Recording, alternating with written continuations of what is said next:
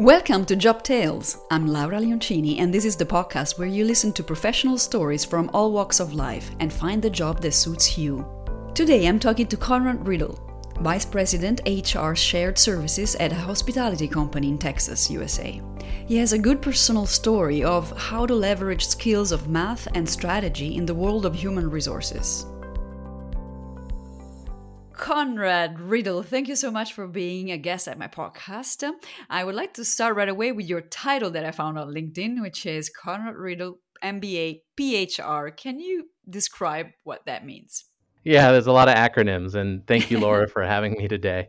VP of HR, Vice President of Human Resources Shared Services is my title, which is a really confusing way, honestly, to say that what my job is that I manage all the different backbone infrastructure systems, the technology that goes into managing people for my organization. Mm-hmm. MBA means that I went for my graduate degree. I got a master's in business administration from the University of California in Irvine.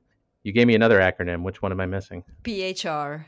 PHR. Yeah, that is another certification. That's a professional in human resources. Okay. So that's something that, school will teach you a lot of things, I think, especially around how to think and how to work and how to collaborate. It isn't always the best vehicle for learning hard skills on how to actually do a job. So I went out and knew that I wanted to be in the HR space when I had graduated from college and found that I was missing some basic information I needed to be able to successfully do that. And the PHR certification helped fill in that gap. So what are the compliance and procedure things that you need to know to successfully work in HR?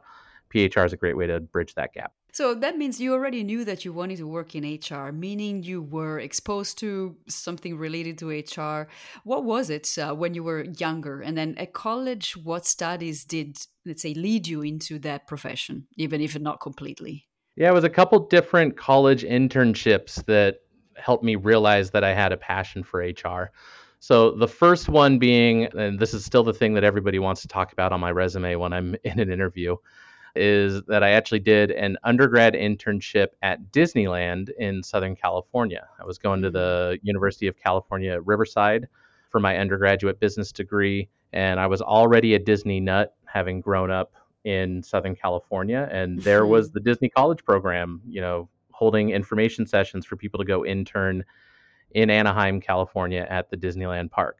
So I jumped at that opportunity, and that wasn't really HR focused in any way. It was a lot of great skills around how to do your elevator pitch, how to write a resume, some basic life skills that I think a college career center could have just as easily taught, but it was certainly fun to do it with a Disney twist.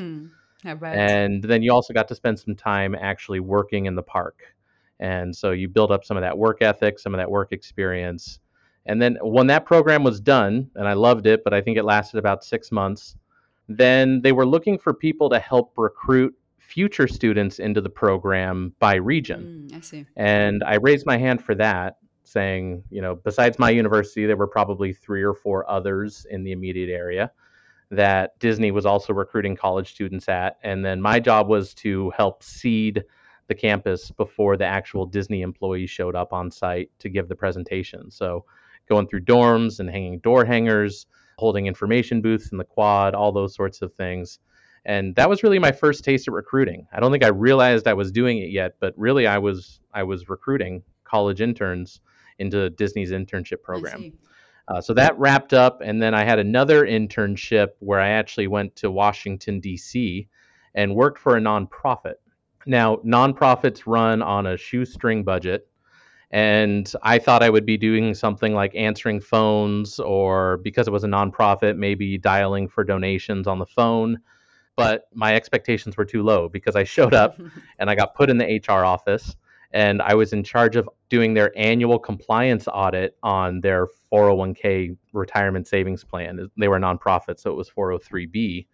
But essentially, here I was, a college student, didn't yet have my degree, and I was filing compliance paperwork with the IRS relative to a retirement plan. And how about that? It was insane. You but learned it was quite a a bit throw there. you in the pool and learn to swim, hopefully moment. Yeah. And so what was your major in college? It was business administration. Now you got to pick an emphasis, and I did pick HR, but that was heavily influenced later in college by my two internship experiences. That's great because then you were, still very young and you started right away in HR, and then now today, fast tracking into your present job. I find it very interesting because it's a very specific spin of HR, the HR world. HR, you can do a lot of different professions within HR. What is your daily job? Yeah, so my daily job, my team and I, we support the different systems that our employees engage with throughout the entire life cycle of working for my company. So if you go and you apply for a job, that's happening on a website that's hosted by the company. And then if you're ultimately hired, you're these days issued an offer letter online, and then you complete your onboarding paperwork online, and then your record gets transferred over to a payroll and human capital management system where basically all of your information resides about us knowing how to pay you and where you live and what your job is. Then from there, you have performance reviews. You probably have an annual merit cycle where we're evaluating your rate of pay and whether that makes sense on a go forward basis. Then you're enrolling in benefits, and ultimately, then you may be evaluated for promotions in the future. All of that work that used to happen on pen and paper now happens in software. And it is my team's job to ensure that all the different platforms we have in all those different spaces are tied together and have a easy experience for our users, whether that's our managers or actually our frontline employees. I see. Well, it's quite a bit of work. And we were chatting before the interview started that you don't actually work on the programming side of things. Yeah, we lean into our partners, our software vendors. So nobody on my team is actually coding. Some of us have some light coding skill set, but we're not sitting down writing software and developing software. We're evaluating what other vendors have out in the market. So I spend a significant amount of my time attending conventions where those software vendors are presenting their solutions, sitting on demos, partnering with other members of the HR leadership team and other leaders in my organization, trying to evaluate really which of these software packages are going to meet the needs of our business. It's something that's maybe unique compared to other IT jobs where we really have to start with a business need.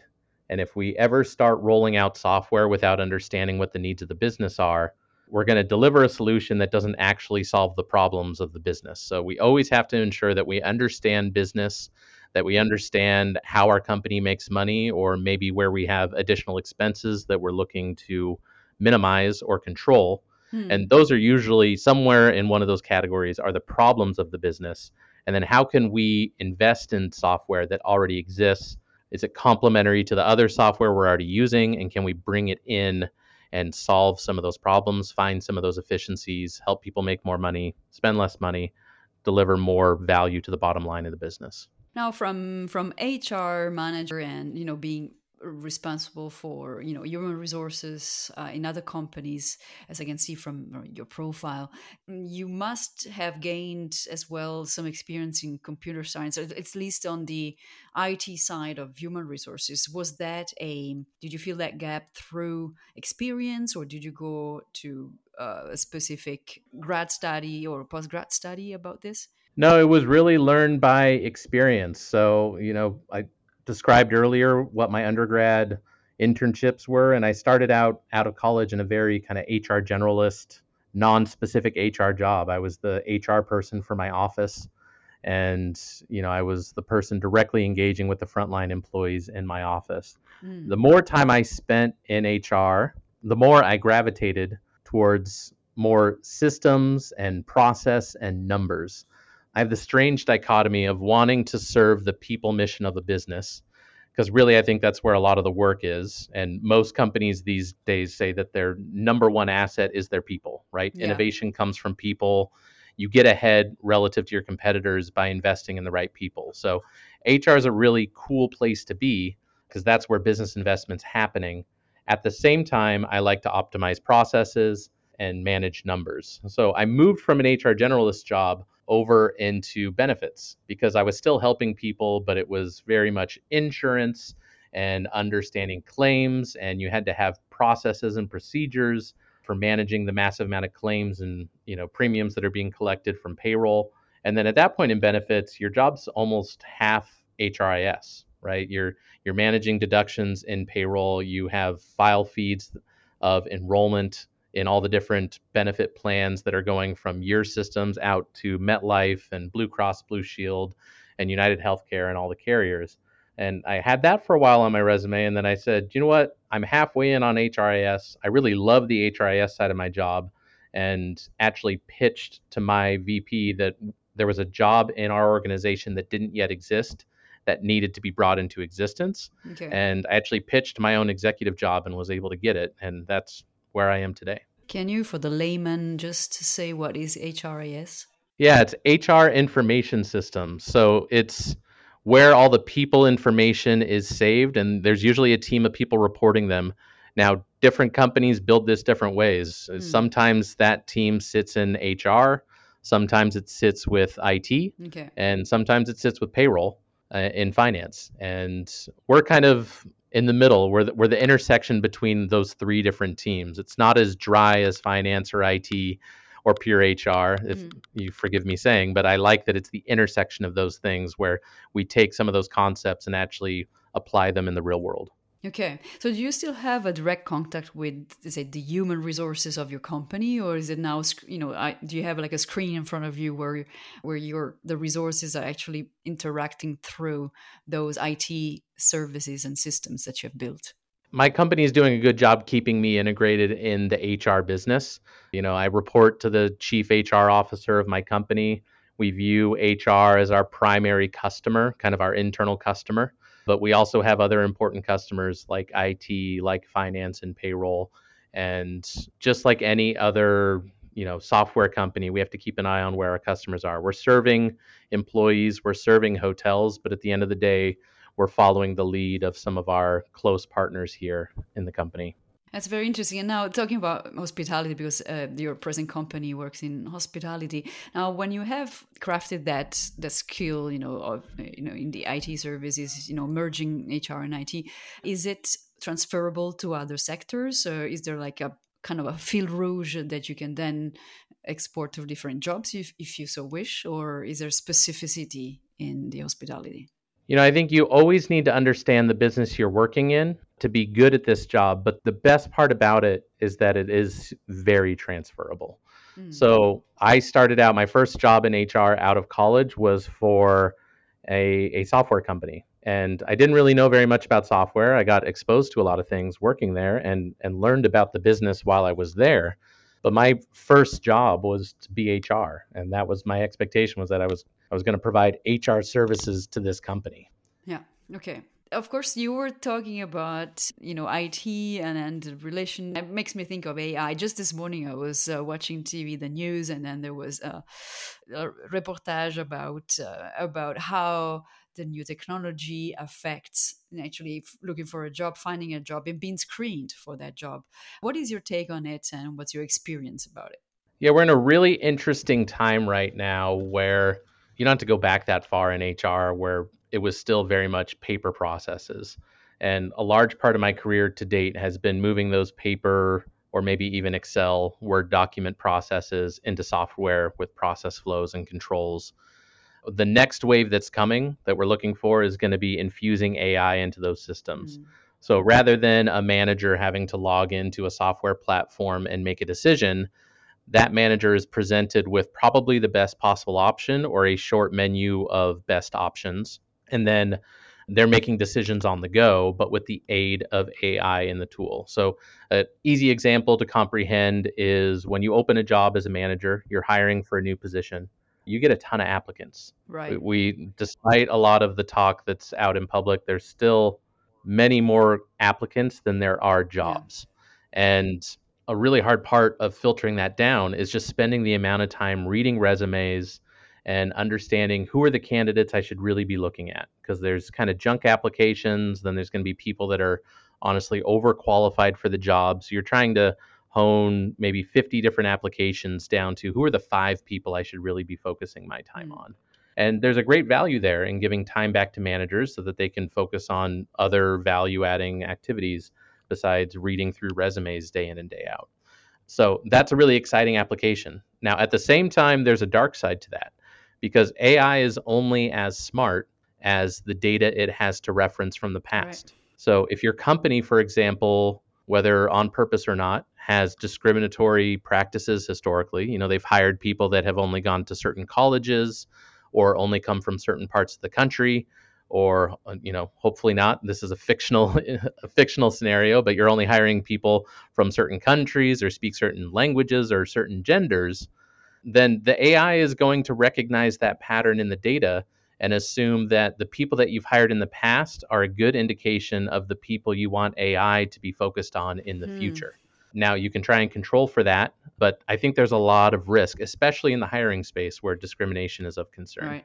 In my mind, AI presents a huge opportunity, but we need to be careful. We cannonball into the AI pool and then try and figure it out while we're in there. We need to enter very carefully and with a plan so that we're not just taking bad past practices and automating them. That's good. So basically, there must be ways of adjusting or incorporating, counteract of what AI might be doing, let's say, allow me the word wrong, by human intervention. Is that what happens, or how does the correction work?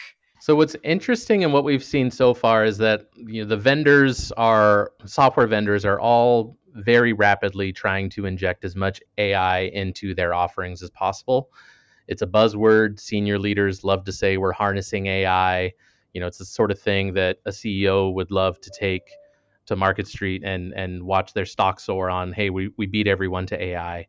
But those software vendors that are selling it because there's a demand for it also have a black box on their algorithm. So when I sit in these meetings and I'm talking to vendors that want to pitch us AI solutions, they won't tell us how the AI is built. And that's because that's how they make their money, right? And they're worried about their competitors kind of copying their work and benefiting from their R&D, from their Hmm. research and development. But it's very unsettling in the employer seat when, a large part of my job is evaluating these different software platforms and deciding whether it is a good investment for the company. Another thing I need to have an eye on is, am I introducing a massive risk to the company? Maybe there's all these upsides, but whether it's a legal risk or a financial risk, we can't be introducing things that have a potential massive downside. So I am currently worried about the downside. The vendors do tell us, they're taking those countermeasures, but they're not transparent about what they are exactly. So they seem to be leaning into, of all places, academia, because I think they look at universities and say, well, universities aren't trying to make money off this. We can take our data set to universities and they can certify under the name of their university that the algorithm is non-discriminatory. So that's kind of been their latest Okay. approach. But again, it's still very non-transparent, and I think the results will speak for themselves, but it's all still very early. Now, looking at, in general, the IT approach, going just beyond AI and then just the IT support of the HR services. And you were mentioning a few of those domains that you touch on in your work. And when I think of a young man, a young woman who are going just now into the job market and need to apply, and of course, there's, like you said, there's hundreds, if not thousands, of applicants. What does make them stand out, and how should they go about it? Like, how should they be able to navigate through this process in order to find a job, for example, in HR, you did years ago? Yeah, I think what's really important is having some sort of work history. So I will forever be an advocate for the undergraduate internship. I think you need to have had some level of experience, ideally, to understand whether you like something or whether you don't like something. The other thing that I'll recommend to somebody who's starting out in their career is try and find a startup. Hmm. I benefited greatly from my first real job out of college being a startup because when you're at a startup, money is tight and resources are even tighter, but you're all working together towards something. So if you say, hey, I think I can help with X, I think we would benefit from having a better payroll platform than we have today. No one's going to tell you no. Hmm. They're going to let you pitch things as if you're a senior executive, even though you're fresh out of college, because everyone's just trying to get something done. Whereas if you go to a Fortune 500 company, you're going to start at the very bottom of the ladder and you might spend the next several decades trying to get up to a position where you have some authority and the ability to make some real decisions on behalf of the company. So I see. treat startups as kind of your learning ground. It's a safer place to make mistakes, and no one's going to be telling you that's not your job. Okay, talking about mistakes, have you done it? Have you made a few mistakes, and what have you learned from those? I've definitely made mistakes. I think the biggest one that's more of a macro mistake than a specific mistake is I have overachiever tendencies. So I will stay at the office as late as I need to stay to get all of the work done. And I am approaching my 40s, learning the lesson, and having kids and a family back at home helps you learn this lesson the hard way, that work will fill as much of your life as you let it fill. One of my managers once earlier in my career had a very large desk, and I made a comment once. I'm like, with a desk and it was always messy and full of papers. And I said, with a desk that large, you'd think you wouldn't have that much paper. And they kind of looked at me dead-eyed and said, Conrad, it doesn't matter how large your desk is. You will fill whatever desk size you have. And that metaphor has stuck with me, that is work.